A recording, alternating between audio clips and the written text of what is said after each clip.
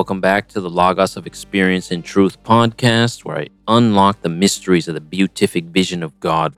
This is going to be the sixth and hopefully final episode of this mini-series focusing exclusively on creative thought, manifestation, law of attraction, and the secret.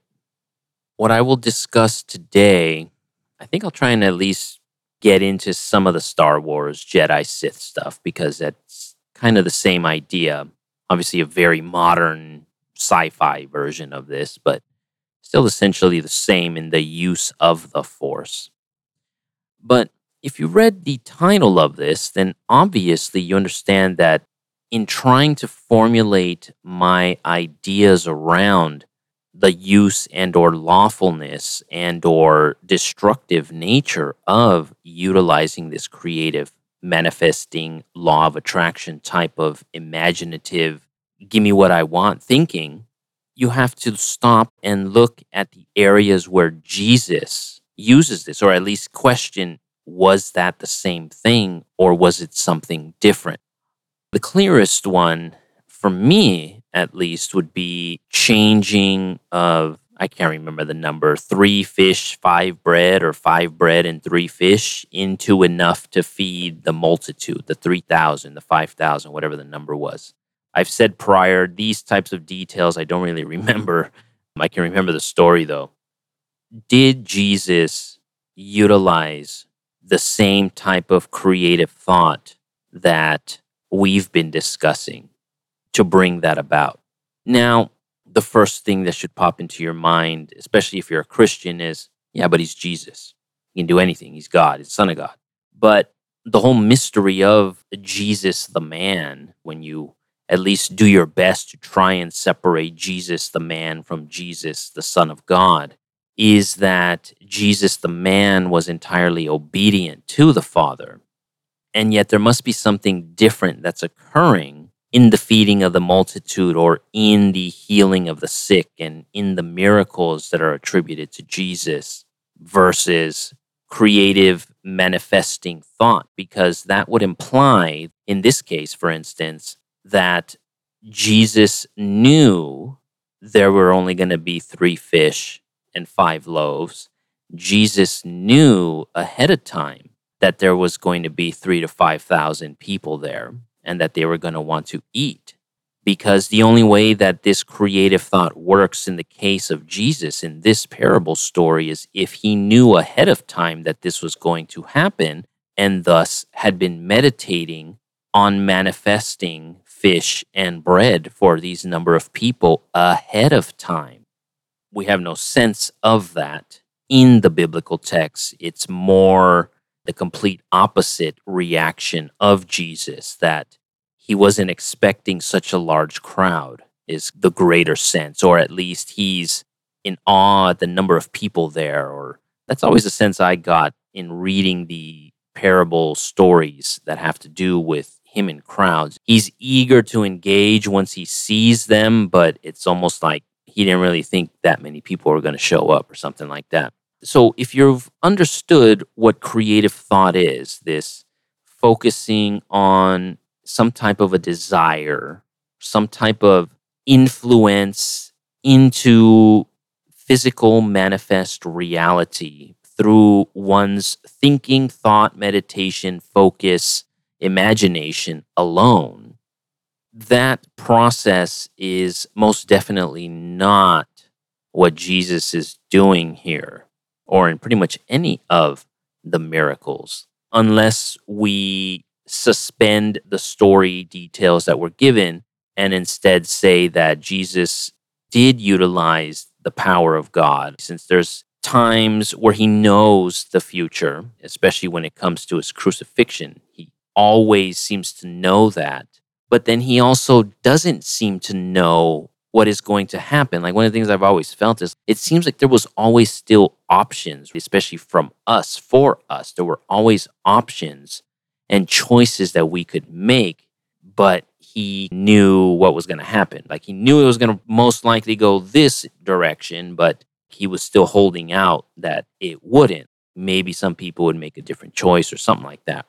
like Pontius Pilate, he didn't have to buckle under the weight of the crowd cheering and demanding the crucifixion.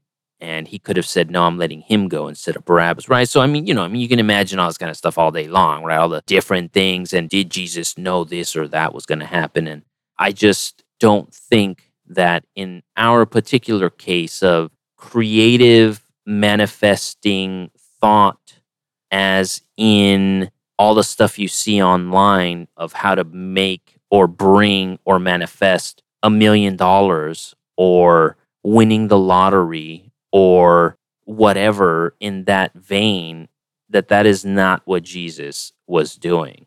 Now, obviously, you can get into more depth of that, of, well, what does Jesus, if we look beyond the traditional idea of Jesus as an actual man, Jesus as the Son of God, if we look at that and interpret it in a more personal sense of, well, what does Jesus represent for us as a reader or experiencer of the story in the gospel? Well, then Jesus represents, for instance, I spoke about this in my podcast episode, the Logos of God. Jesus represents our true self. Now, obviously, that still implies that you believe that there is something within you that is true versus not true. That implies that you have seen inside of yourself that there are aspects to your mind and personality and thoughts that feel like they are not you, even though they are occurring in your mind, in you, but that they feel not you, like they were implanted within you in some way. And thus, only if you've determined that would you even be able to probably consider, well, if there's this false self, then there must also be this true self, which is the law of correspondence or duality. That which is on the left has to be on the right. It's one of the ideas of the devil. If the devil is real, then God must be real. It's one of those paradoxical methods of understanding something in a deeper way, as long as you can use the mental alchemy skills of going from one side of the pole to the next in the law of polarity. Perfect segue into talking about Star Wars and the Jedi versus the Sith. Let's see, today's date is July the 2nd. Finished watching the Obi-Wan show. Much better than that train wreck that was Boba Fett, but seemed kind of low budget, right? I mean, I know it's a television show. Seemed a little bit low budget in some senses. In others, it seemed like it wasn't. But I enjoyed it because I'm one of those that actually liked the original trilogy and seeing the rise and fall of Anakin, even amidst all the garbage in the other movies. But that particular aspect of the story, I at least appreciated the attempt at trying to show somebody falling utterly to the dark side, as Vader did and does. In that Jedi and Sith idea, if you go to those original prequel movies, the way that Obi-Wan and Anakin speak of the use of the Force, especially Anakin, when he's speaking to Emperor Palpatine before he's the Emperor. They're in that weird music ball opera thing, and Anakin is trying to make the case that the Jedi don't use the Force to find power, that they use it to be selfless and to help others, where Palpatine counters and saying that they do, and that it's no different than the Sith. It's just the Sith embrace that aspect of doing for themselves as well as whatever else it is that they want to do. So an aspect of this creative thought manifestation can be derived, of course, from examining the Jedi versus the Sith in Star Wars. As long as you're looking at the use of the Force in the same manner, that using the Force in a selfless way probably won't bring about any negative repercussions upon you. But the other way, it seems to destroy any and all of those that are part of the Sith or that go towards the Sith. gives them power, gives them wealth, but also destroys them. I think I've run out of steam when it comes to this creative thought stuff.